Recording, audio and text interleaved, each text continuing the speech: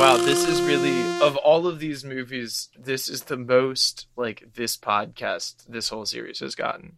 You know what I mean? No, not really. Because it's like, oh, this has, like, all of the things that we want to talk about. It's got Continuity Corner. It's got all this whole range of villains, storytelling. It's a conclusion of a certain arc, you know, and, like, a good and original wild swing in this series that has started to feel a little repetitive at times. The whole series is very tonally consistent for the most part, you know? Mm-hmm. So it does sort of sometimes feel like you're watching like the same movie a bunch of times. Yeah. Fresh out the oven, it's Cinema Bums. I'm Wade. And I'm Sleazy E. Cinema Bums is a podcast where we watch through every single movie in popular film franchises, one each week, to try and track how the storytelling changes over time.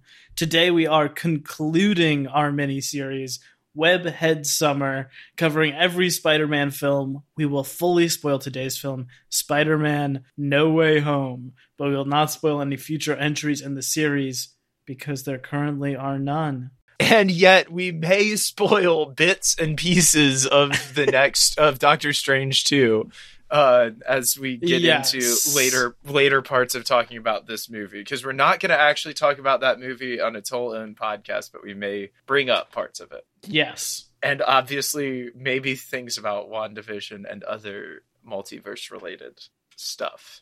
Mm-hmm. Just to fully disclaim it. No, that's good. That's a good call. Emmett, how are you doing? I'm doing well. I'm very jazzed to talk about this movie. I'm so excited. I think it's got everything. And speaking of got everything, let me take this brief time to say that Bumtober is coming up. Our Bumtober bracket, where listeners will be able to pick a movie series that we will cover. And in order to make the bracket, we need you to send in suggestions of series you would like us to cover. Those can be film franchises like Spider-Man, directors you like, or even writers like McCullen Smith we covered on this podcast. You can DM those to us on Instagram. We are at CinemaBums, or email us cinemabumspod@gmail.com. Yes, that's cinemabumspod@gmail.com. Today, we are talking about Spider-Man No Way Home. It is the 32nd entry in the Marvel Cinematic Universe and the 9th installment in the never-ending Phase 4, the first phase of the multiverse saga. This movie was released December 17th, 2021 by Sony Pictures, 2.5 years after Far From Home. Wow. It was directed by John Watts, written by Chris McKenna and Eric Summers, and scored by Michael Giacchino, all returning from the previous 2 entries in this trilogy, also making John Watts the first MCU director to complete a trilogy. That's impressive. You know, that's like when Christopher Nolan, I believe, was the first director to do a Batman trilogy. And Christian Bale was the first Batman to be Batman for 3 full films. Yeah, that makes sense. Maybe still the only to be 3 for 3 Batman titled movies. I'm not sure. Yeah. But that is crazy. It's like can we talk about how rare it is for a director to like stay on with a series like that? Doesn't James Mangold did 3 Wolverine movies? Just 2, because he didn't do Origins. So he didn't do Origins. Damn, he should have. If he had done Origins, it probably would be better, which would make it worse, in my opinion. Right. Exactly. No, it is a pretty major achievement. And I felt watching them close together, like, you see the consistent vision through all 3 of them in a way that I didn't as much, like having not rewatched the movies, just sort of going to this one in theaters out of the blue, you know? Yeah, 2.5 years later, it's kind of but watching them all together, it's true. And to me, this feels like Spider-Man Endgame. You know, it's like this is what not only this trilogy has been leading towards, but they are trying to wrap everything in. They're kind of doing a James Bond Spectre retcon where it's like all of these people also matter to this storyline right now. But it's done in like a pretty cool way. And I feel like, you know, the whole multiple villain thing that has tanked so many of these movies and has tanked like other superhero movies that we've talked about and ones that we haven't as well.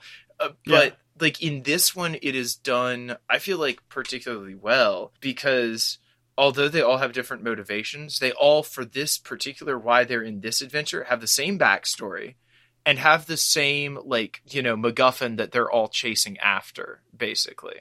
You know, and so it makes it so it's not that whole crazy thing where you're like cutting between 3 different entire plot lines that all kind of have to do with Spider-Man. It's like all of it is all fully directed at like this one thing. We very clearly know what it is, what every character is focused on for the whole movie. And I think it pulls off the that multi-villain thing, you know, a little bit better. Yeah, and also none of them are being introduced. Yeah. I mean, I don't think any character is introduced in this movie. Like, this is a movie where you know everyone, and they're not going to really spend any time on explaining anything. You're just going to get into it. Yeah. However, it does run 2 hours and 28 minutes, making it the longest Spider-Man movie, solo Spider-Man, I guess. It is 20 minutes longer than Far From Home, and 6 minutes longer than The Amazing Spider-Man 2, the second longest in the series. Wow. It had a budget of $200 million, made a box office of $1.8 billion, making it the highest grossing movie of 2021 by $1 billion. Wow. The second highest grossing, I don't have it pulled up. It was a Chinese movie, but it was like $800 million. And then this was number 1. That is really crazy. The highest grossing Spider-Man movie and the highest grossing movie to be released since the pandemic began. Wow. Did you two see this in theaters, Emmett? I did. I think this came out like in December, right? Mm-hmm. Yeah, I think I watched it. I watched it with Arabella in theaters, and we called you right before to get the rundown on what had happened in Far From Home, which we did not have time to watch before going to see this. And I remember really liking this in theaters, being like, okay, cool, whatever. Oh, in this rewatch, like it even more. Yeah. With like all the lead up from the other movies, perhaps because it is like actually finally something that feels like a conclusion, feels pretty heavy, but also like the stakes are pretty grounded in character stuff that you understand of like, can he save these 6 people, you know? Right. And when the tragedy strikes, it's like, the one person he cares about most, which is like a horrible, huge, high stakes thing, but it's not this absurdly high stakes thing where you can't like fathom like half the world getting snapped away. You know? Yeah. Like he's really experiencing it. I think that's the saddest death scene in the entire MCU. Like when he's holding Aunt May, it's very sad. Yeah, it is kind of like Homecoming in that way, in that not many other people are in danger from the threat, you know? Like, it is a very personal threat. It's not that the world is in danger and he's saving the world. It's sort of like a very specific situation he's dealing with. Yeah. And to wrap this up, good reviews, 71 on Metacritic, compared to Homecoming with 73 and Far From Home with 69. This one was right in the middle of the two. He was nominated for Best Visual Effects at the Oscars. Emmett, would you like to briefly summarize this movie for the very few people, I'm guessing, who did not see this one? Okay, this is pretty hilarious. Peter Parker and his 2 best friends, MJ and Ned, all go to the smart kids school in New York, right? And they're all applied to MIT. They're very smart, and yet they all somehow think that all 3 of them stand a chance of all 3 of them getting in. Then when they don't get in, the school admission conveniently blames this on the fact that Peter Parker's identity was recently revealed as Spider-Man and that he's like kind of wanted as a criminal right now. Mm-hmm. They're like, oh, we can't accept you. You're not being considered. So before Peter Parker thinks about like calling the admissions board and being like, this is unfair, or like doing anything like that, he goes to Doctor Strange in his like reverse time and changes it so it doesn't happen. Or Doctor Strange is like, we don't have the time stone anymore. But on the other hand, I could erase your memory from all living beings' memories. Well, Spider-Man's like, yeah, but probably not everybody, like, and then continuously interrupts Doctor Strange while he's trying to do a spell, which is probably pretty annoying for Doctor Strange. And Doctor Strange messes up the spell and then has to trap it in a little crystal cube. Why? I don't know. It could disrupt the nature of space-time, right? Okay, cut to a little bit later. Spider-Man's like, oh, I could have actually just gone and talked to this lady. So he goes to try and talk to the lady. Also, Flash somehow got into MIT. So now we're talking about 4 kids from the same school getting into MIT. All right. Okay. All right. It is that thing of like, if you were in high school, you would think it would be easier to like change time than it would be to like talk to an adult about an admissions process. Yeah. You know, like that does seem accurate. Yeah, no, go to your cool uncle who can change the nature of reality. That seems like a better idea than, you know, talking to the admissions board lady. Then that goes horribly wrong because, surprise, people have jumped through the space-time continuum as all these shenanigans were going on. It's our old friend, Alfred Molina, as Doc Ock. Oh, yeah. They're all, I mean, baby, they are all back. We've got Norman Osborn. We have got Electro. We have got Sandman. We have not got Venom because... Despite popular demand. Sony still owns the rights. We've got the lizard guy, kind of. Sometimes the movie remembers that we have the lizard guy. Yeah, they're all there. All of your faves. They're all like causing a ruckus in different ways. And Spider-Man's like, no, I'll save them all. Because if I send them back with his cube, which I could easily send them back with, they'll probably be sent back to the moment right before Spider-Man in the other universe kills them, which is pretty true. So he's like, we're going to figure out a way to save these guys. It's a good-hearted mission. And he's helped at first by Norman Osborn, who seems to be in control of himself. But alas, in a miserable turn to the Green Goblin comes back, he says, Norman's on sabbatical, honey. That part is so good. Okay, he is so good in this movie.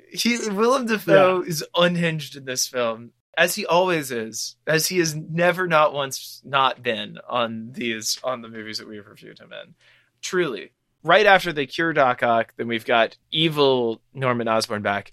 He gets Electro to give in to his lust for power, and Sandman to give in to his distrust, basically, of everybody, and runs off with them. Lizard guy, don't really know what he wants, but he also escapes. No, don't know what's going on with him. He waits in the car, and then he's like, it's begun. They were like, so dude, weird. You're gross. You're waiting in the car. And then later, when he escapes and shows back up at the Statue of Liberty, nobody really cares that he's there. And then they cure him pretty much immediately. But they have got cures for all of these guys. And then the place blows up and Aunt May dies. Horrible of horribles. Spider-Man fired upon by the police. Spider-Man devastated. Spider-Man looking at J. Jonah Jameson saying he's the worst, basically. And then what could it be but 2 new Spider-Mans appear?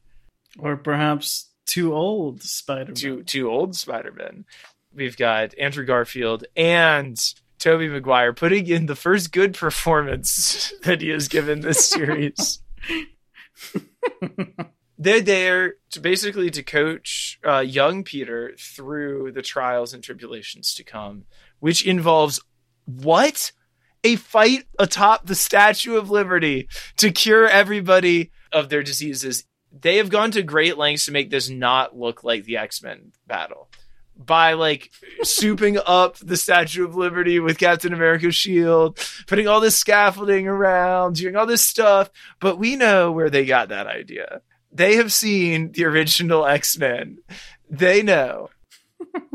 They have sort of made it look like the Spider-Man 3 battle, where they're like on the construction skyscraper or whatever, or like it's fallen apart and it's just the scaffolding. It's a little bit of that going on too. Yes, truly.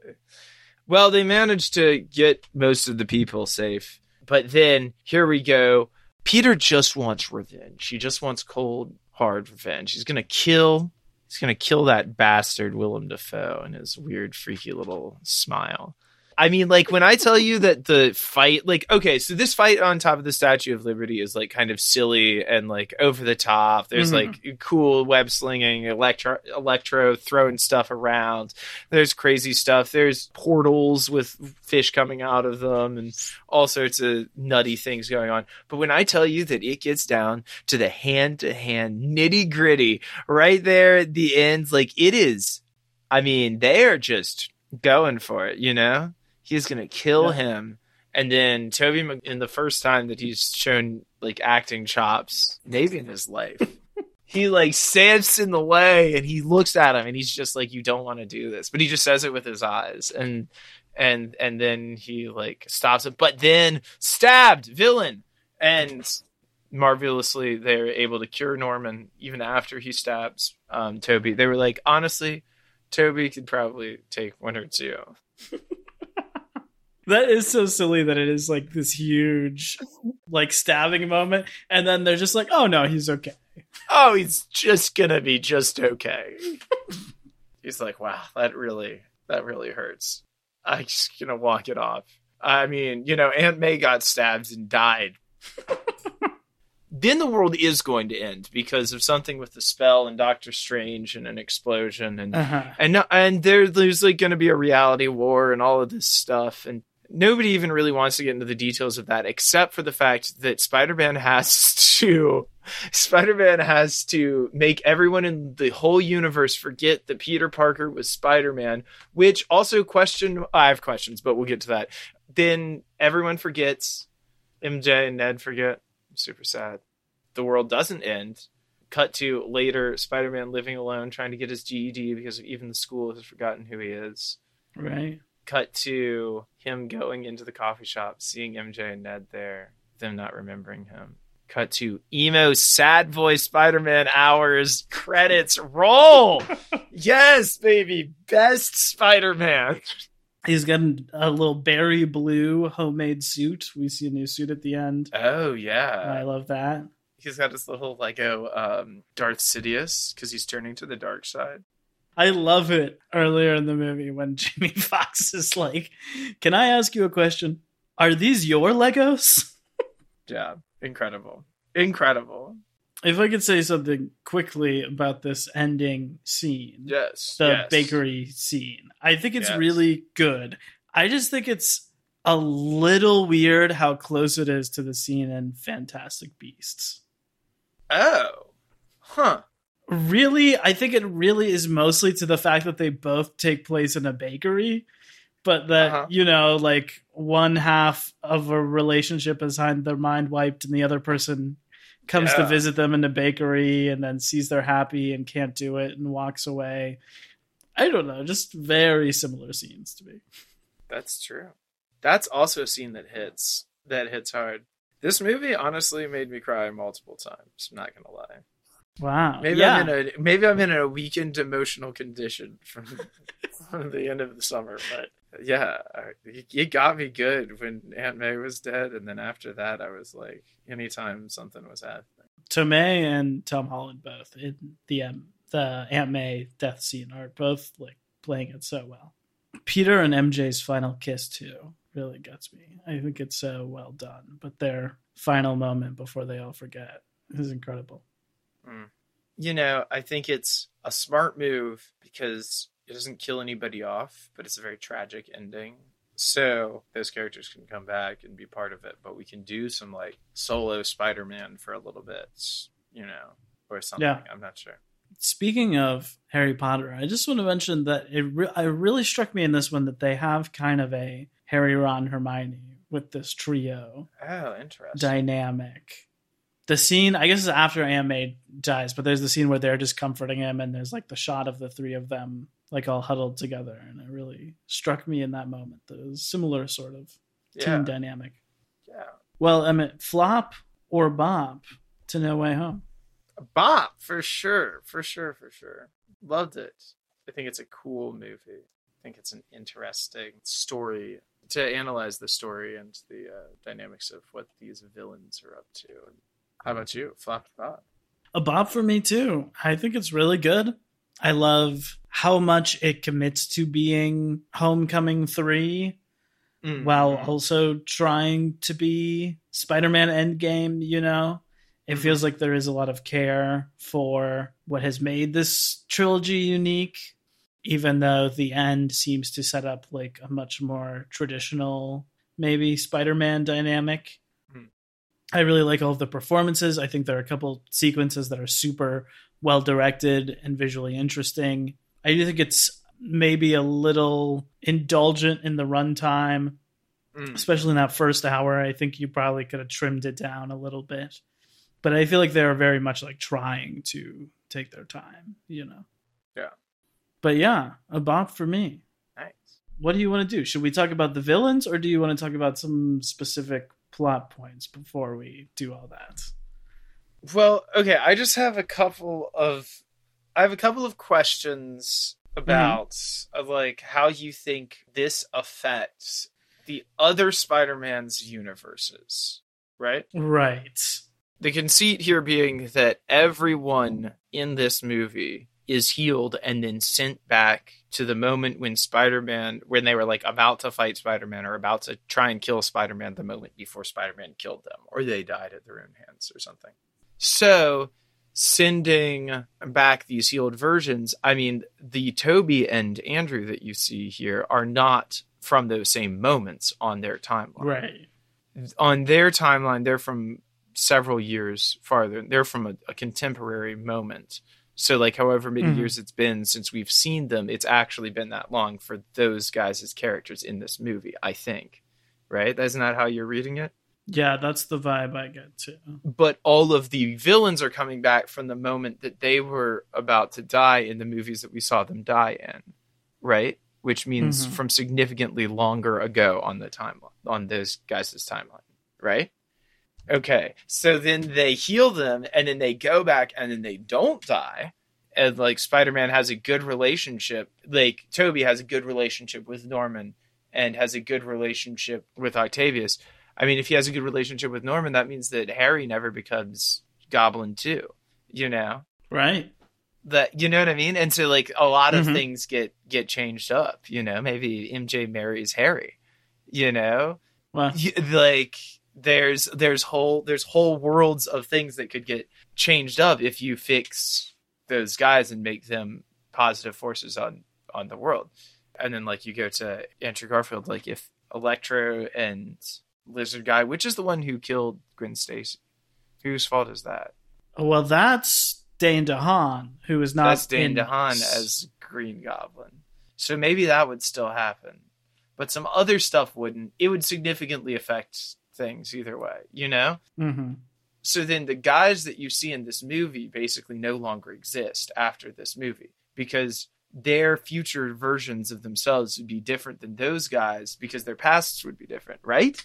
Or would they go back and the world would be different, you know, on actual Back to the Future rules, like they go back to their world and their circumstances are different, but they remember? Yeah. Whoa. Yeah. Okay. Huh. That's what I would assume. I have a couple of, I don't even know, just thoughts about this whole thing.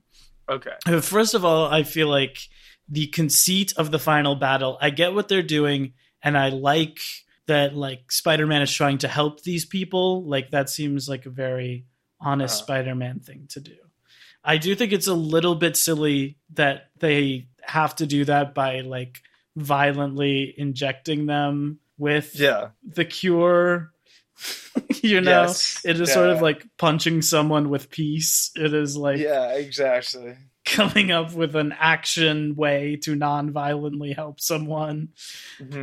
Also, Norman and Doc Ock, those are people whose brains have basically been taken over by invading forces, you know? So curing them is absolutely like an unequivocal good thing, just restoring those people to the same amount of coherence they had before they became supervillains.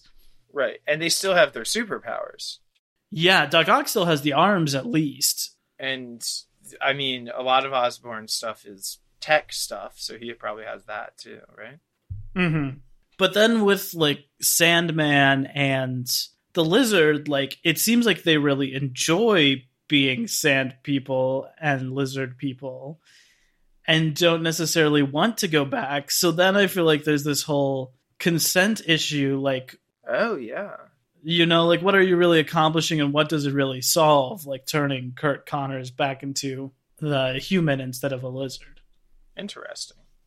The other thing is, it says they're sending them right back to that same moment, which for most of them seems to be right before they died. So it's like, would that actually be helpful? Like, if Green Goblin, right before he got stabbed with his glider, reappeared and was good, would that be enough to, like, stop that from happening? Well, hopefully it would happen, like, right before he chose to press the button. So when he comes back, it's like the moment right before he chooses to press the button, he doesn't do it. He doesn't try to kill Spider-Man, so he doesn't get killed himself. With Molina, I guess it would be like the suit powers down, or like he no longer wants to hurt Spider-Man, so he like backs down. But I still feel like it would be pretty hard to de-escalate in a boss fight like that with, you know, people's lives on the line. Yeah, it's interesting. It's an interesting. And what even happened to Electro? I can't even remember. I think he just like powers up too much and he gets electrocuted or something. I don't really remember. It's a very quick ending to his stuff before Dane DeHaan comes into the picture. I wish we could have seen Rhinoceros in this movie. I mean, that's really what the people are asking for. You know, is Paul Giamatti in a tech rhino suit? Give it to us. What are you thinking? I mean, Kevin Feige, whatever you think you want to do, what you actually want to do is give us Paul Giamatti in a tech rhino suit. And maybe Topher Grace with the frosted tips. We could have brought him back too, I think. Bring him back? Yeah, as a powered up Venom. Yeah. Yeah, we want all of it.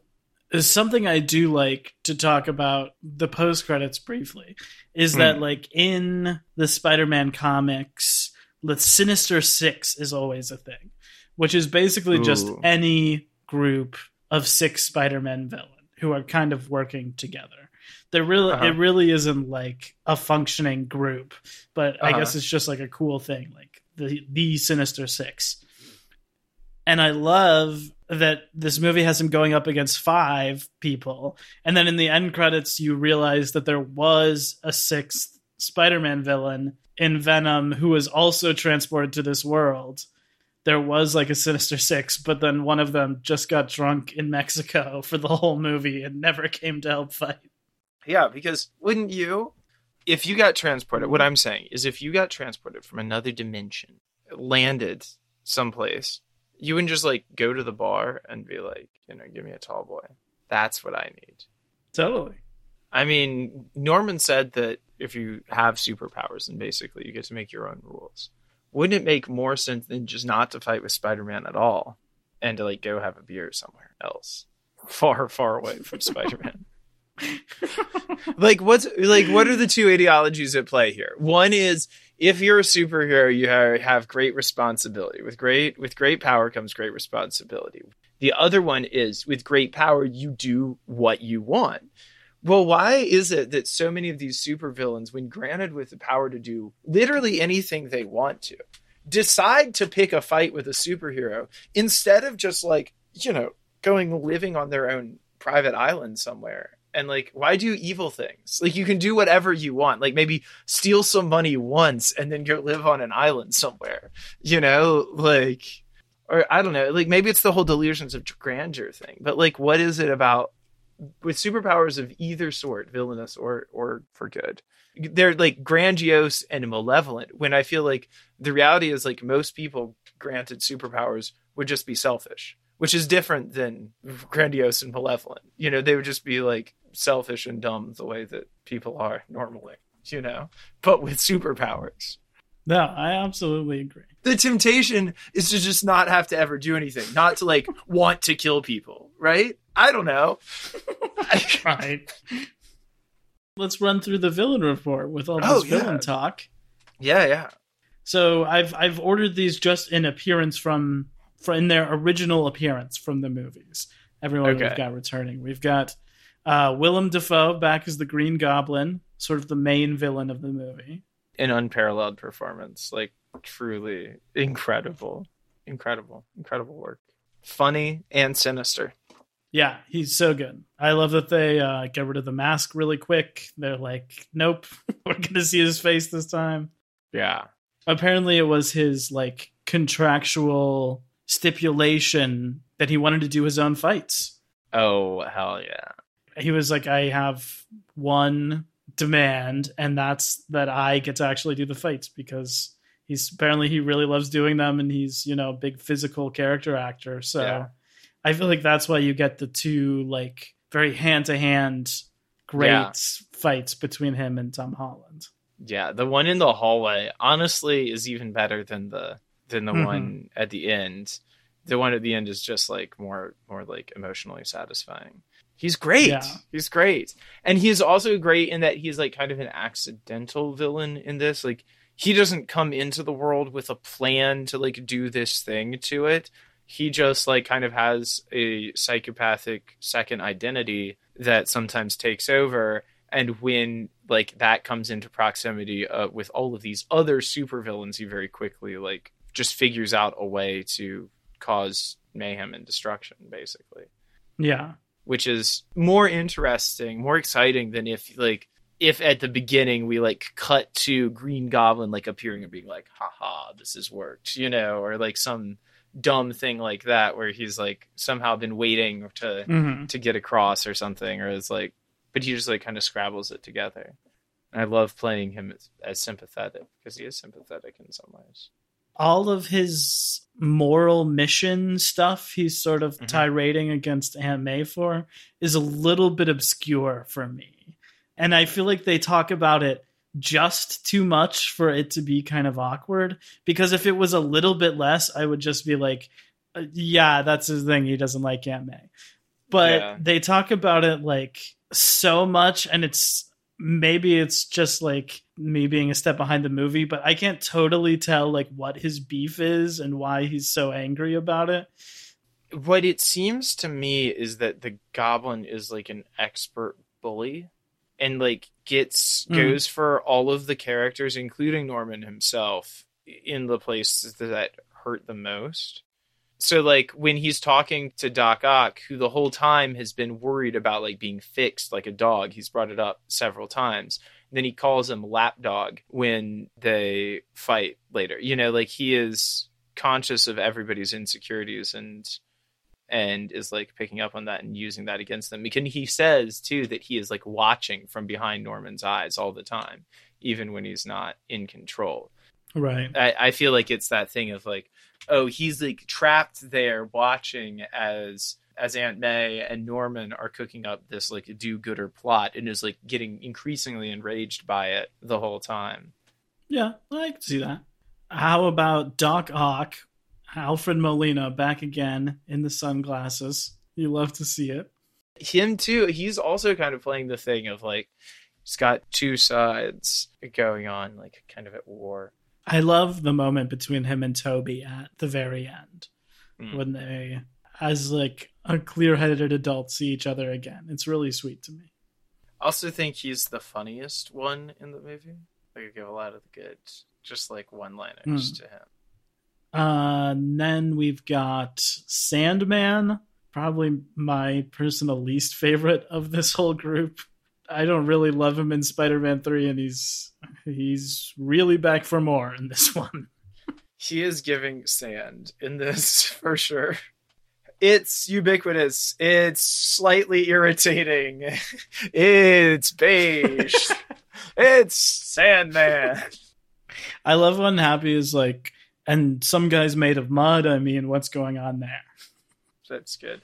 But also, what about this lizard guy? What do you think of the lizard dude? I do like that they're poking fun at how ridiculous of a plot it is in The Amazing Spider-Man, that his whole thing is like, I'm going to turn everyone in the world into a lizard. Which is also a direct ripoff from X-Men 1, when they're going to turn everybody in the world into X-Men. I don't know. He's a pretty silly character. He isn't really at all in The Amazing Spider-Man. You know, he's sort of like a complicated mentor figure who's mostly serious and then is kind of scary. And you don't really get either of those sides here. But he is so on the fringes, and the comedy stuff with him kind of works that I don't really mind. I don't have any beef with him in the way that when Sandman is really going on about, I've got to see my daughter, I'm like, no, I don't care about this. But don't you remember his daughter has cancer? I think, according to the whatever movie. Look, you said Doc Ock was the silliest. I would say for me, the funniest character in the movie is Jamie Foxx's Electro, who's doing a very different thing in this than he was in Amazing Spider-Man 2. And they even address that and are like, why did you get a makeover? I love how there's all of these guys like looking at young Spider-Man, like, who is this kid? You know, like you said with the like with the Legos comment. Uh-huh. And just like, early, he's got that moment with Ned where he's like, it's a tree, man. It's just a tree. I love when he's like, you got to be careful where you fall. Yeah, they're like about the eels. The eels, just like those damn eels. A lot of the villains hanging out is kind of like an SNL skit of like, what if all the Spider-Man villains hung out? But it does kind of work and is in keeping with like the comedy of Homecoming and Far From Home, I think. Yeah, I'm almost like less excited when they are like doing villainous things in this and more into watching them all hang out and just kind of hash it out. Like, wouldn't this movie be hilarious if it just turned into the last hour is them just like all in a room together, like talking about their feelings with all three Spider-Mans and all of these villains. That's the movie I want to see. That's why I think the final battle is like a little bit flat, because it's like these guys are not necessarily the most villainous.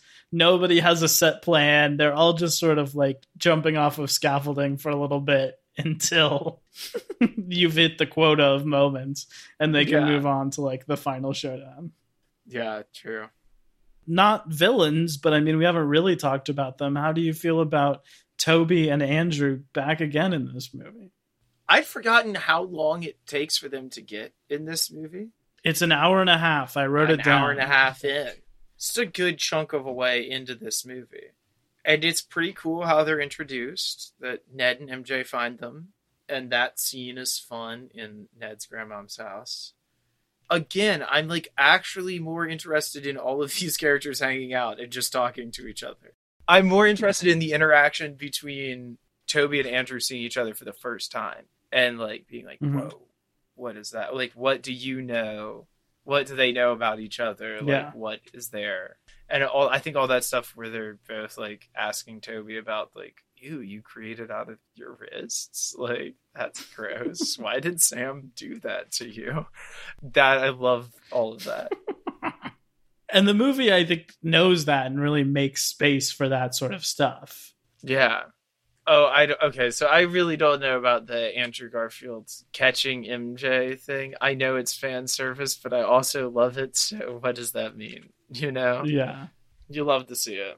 That is like the moment of the movie, you know? That is like the number one takeaway from the movie, I think. And he's so good in that scene. Yeah. He is really good in all of this as this like bitter spider trying to be on the rebound.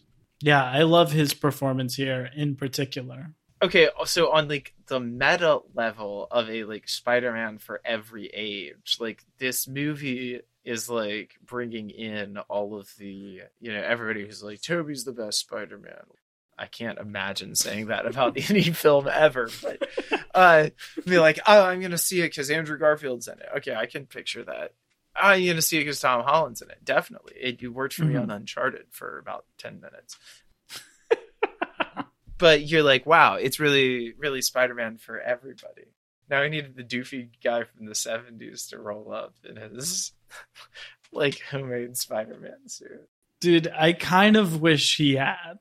I feel like there's a possibility maybe in like Secret Wars, but probably in like one of the Spider-Verse sequels that guy is going to pop back up. That would be so cool. I mean, come on, it's iconic. That guy walking around in bell bottoms and like looking at people. Amazing. Yeah, this movie also kind of has the take that they're like older brother, middle brother, younger brother about the Spider-Man, which I think works really well in this context, at least, for sure. Yeah. I like Tobey's performance too. I would say for me, it's the second best he's been in a Spider-Man movie after Spider-Man 3.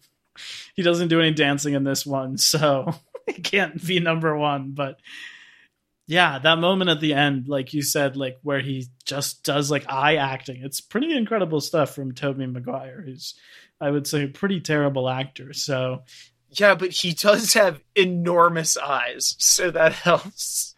It's the one time his lantern light bulbous eyes. He looks like one of those fish that lives down where there isn't any light.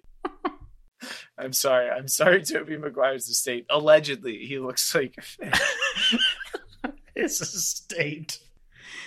Oh my god. Okay, I know we are rapidly running out of time, but I do want to get to a little bit of the behind the scenes drama because I think there is some actually relevant stuff that people should know. First of all, I don't know if you remember this, Emmett. The story of this starts back when Far From Home came out, because after that, they announced in August 2019 that Sony and Marvel basically had reached the end of their contract and that they couldn't come to an agreement on a new one. And they were like, oh, Spider-Man's out of the MCU. Like, we're going to keep making Tom Holland movies and he'll be in like the Venom verse or whatever Sony is doing. And he's not going to be in MCU movies anymore. Whoa. So this was literally a movie about everybody having to forget about Spider-Man ever having been in the MCU. Well, I don't know if they really started creative work on it. I know McKenna and Summers were still attached to it. Watts was actually offered, I think at that point, Fantastic Four to come over and do for the MCU. To like keep him in the MCU instead of going back to Sony. Is there a Fantastic Four in the MCU? No. There is one coming. They got that and the X-Men rights together. So they've been like trying to put that together for a minute. Although I hate the Fantastic Four, I am available to play really any of the four of them. I don't know their names, but I would learn it. I promise. Basically, that lasted a month, and there was a huge public backlash. And I guess Tom Holland called everyone up on the phone, and they eventually figured it out, rewrote the contract, and kept going. So they are now still in the MCU. Yes, yeah, of course, yes. This movie is very much in the MCU. Well, I mean, I thought you meant after this, but no. So now they've begun. Is this the goodbye to Tom Holland? It's not. We will see him again. Well, I mean, this movie ends with saying Doctor Strange will return instead of Spider-Man will return. Exactly. Sure, we're going to see him again, but I think like it probably is a thing where he is basically in the best contract negotiating space that anyone has ever been in, because he said this was his last movie and this movie makes almost $2 billion. So I'm sure that he is just like playing it close to his chest and holding out for the best deal possible, in particular, if he's coming back. Well, go, Tom. Get that money. As of now, there has been no announcements or no public work on another Spider-Man movie. The closest thing was, in April, John Watts dropped out of directing Fantastic Four, which he was set to. Basically just saying that he worked on 3 of these back to back to back and needed a little bit of a break and didn't want to jump straight into Fantastic Four. But that press release said that it was expected that him, Tom Holland, and Zendaya would be back for a Spider-Man 4 whenever that happened. Damn. Okay. That's the closest thing we've gotten, but there hasn't been anything official. And John Watts right now is directing his own Star Wars Disney Plus show called Skeleton Key. Something about like a group of kids lost in space, I believe, is the pitch for it. What? But he created that show and is directing it like right now as we speak. So that's what he's up to at the moment. He was like, wow, I had to do something outside of this big commercial purview. Yeah. He needed a break. He needed a from break. Big franchises. That's awesome, though. Well, can't wait to check it out at some point. Any other Well, we talked about the thing last week, how this was originally going to be an idea for a fourth movie, and then they ended up moving it up.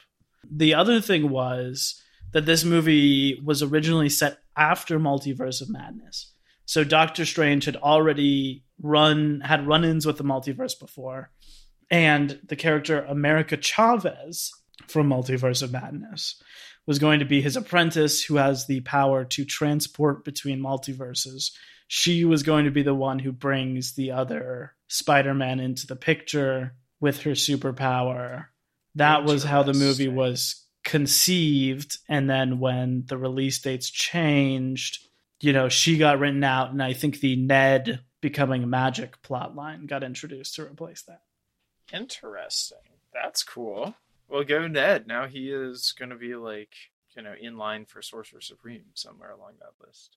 Probably towards the bottom, but... Yeah, towards the bottom of that list, but on the list, nonetheless. Okay. Who is your MVP of this movie, Emmett? I'm going to take only Tom Holland off the list. All of the other Peter Parkers and no-gooders are eligible. Who is your MVP? This is literally the hardest it's ever been to do an MVP. I mean, this movie seems specifically designed to make this question difficult to answer, and indeed, it is. It's really down for me between Alfred Molina and Willem Dafoe as our two, slightly villainous, slightly redeemable guys in this. Both playing it really well. I think it's got to be Dr. Octavius as MVP. Okay. Yeah. Wade, who's your MVP? I think I have to give it to Willem Dafoe. From this watching in particular, I just think he brings so much to that character. He's so good. I also really love Zendaya in this movie. I think all the stuff she does in the background is pretty incredible. In both of the final scenes, her goodbye to Peter and in meeting, stranger Peter, I think she does an incredible job.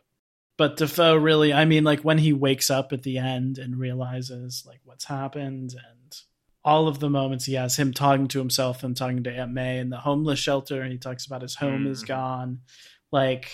All of that stuff is so good. Hell yeah. Emma, any final thoughts on No Way Home? Well, we'll talk about this later in the ranking, but I really like this movie.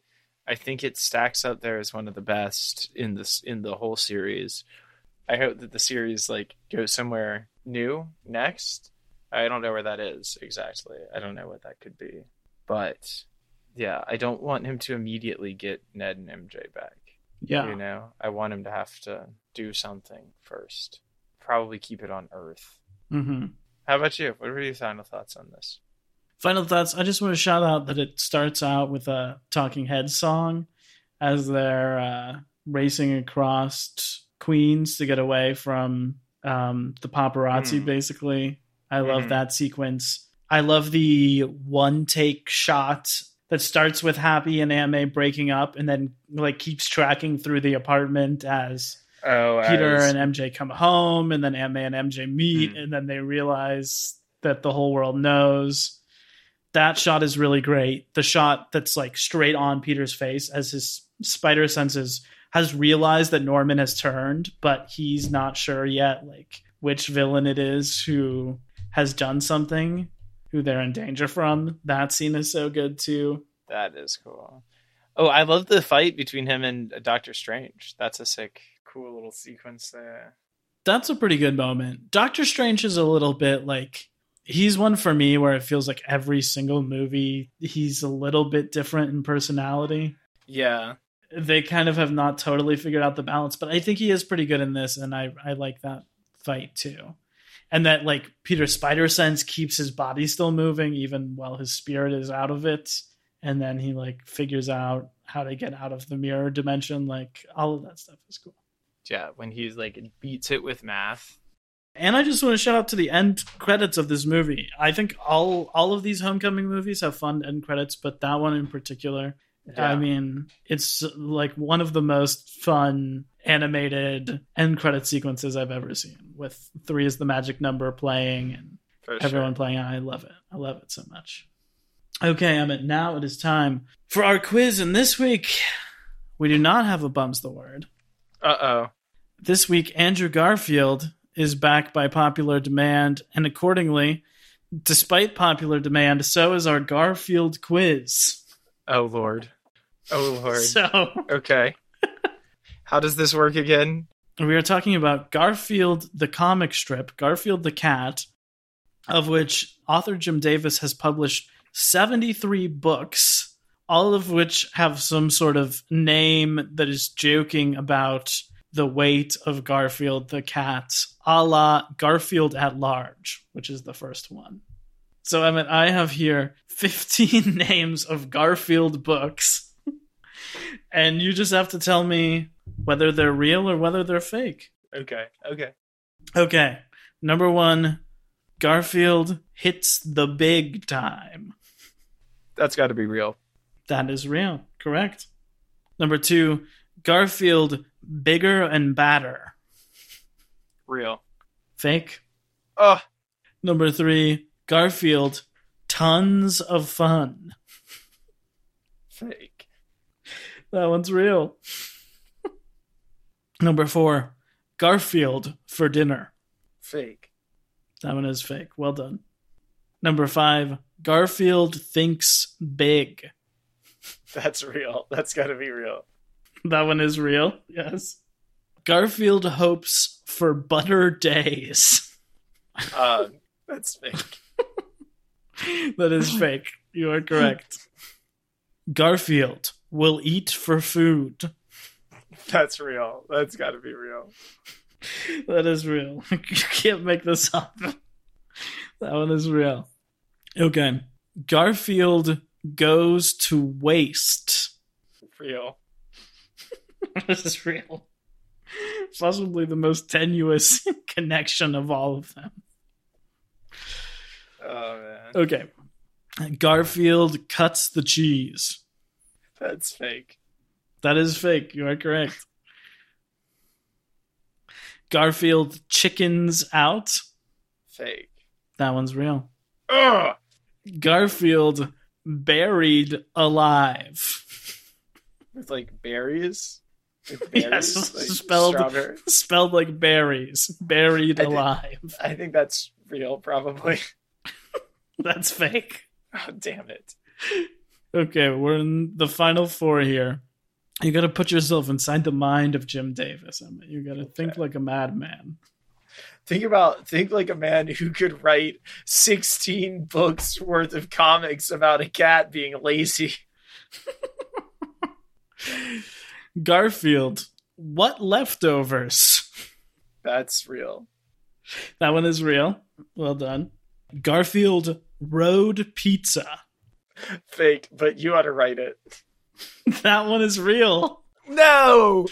That one is so nonsensical I couldn't possibly have come up with it.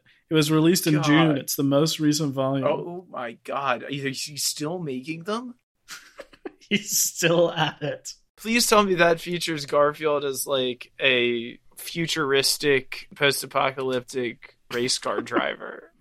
Okay. Garfield Lasagna Forever. That's got to be real. That's fake. God. And the final one, Garfield Feeds the Kitty. Fake. Please, I hope. That one's real. God. Unhinged. This man, someone needs to stop him. That is crazy. Jim Davis. He's killed before. He'll kill again. Seriously, couldn't someone pay him at this point the same amount that he would be paid if these books kept coming out to like just not publish? Well, I meant you got 6 out of 15 right there, so I would say you've been bested by Jim Davis on this one. I've been once again, it's come for me like a Monday out of blue. Thank you for your hard work, though. And thank you for listening, dear listener. We will be back in 49 weeks talking about Greta Gerwig's Barbie. And on our very next episode, ranking all the Spider-Man movie and revealing our new series. Some people thought it would never end. and revealing whether or not I even remember what movies we watched in this series when we try to do the ranking cold with no list. There are 13, Emmett. There are 13 movies. I thought there were 4. Okay, see us next week when we discuss whatever it is we'll be discussing then. Mm-hmm. Stay frosty.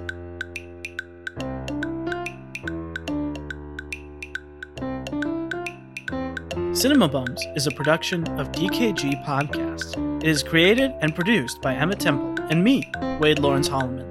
I also edit and mix the podcast. Our theme music is by Zane Holloman, who you can find on Bandcamp, and our show art is by Autumn Beckner. Our social media is managed by Laura Bennett. If you like what you hear, please tell all your friends and leave us a 5-star review on Apple Podcasts, the 2 best ways to spread the word about our work. You can also follow us on Instagram at CinemaBums or email us at cinemabumspod@gmail.com. Don't flake on us. We'll be back next week.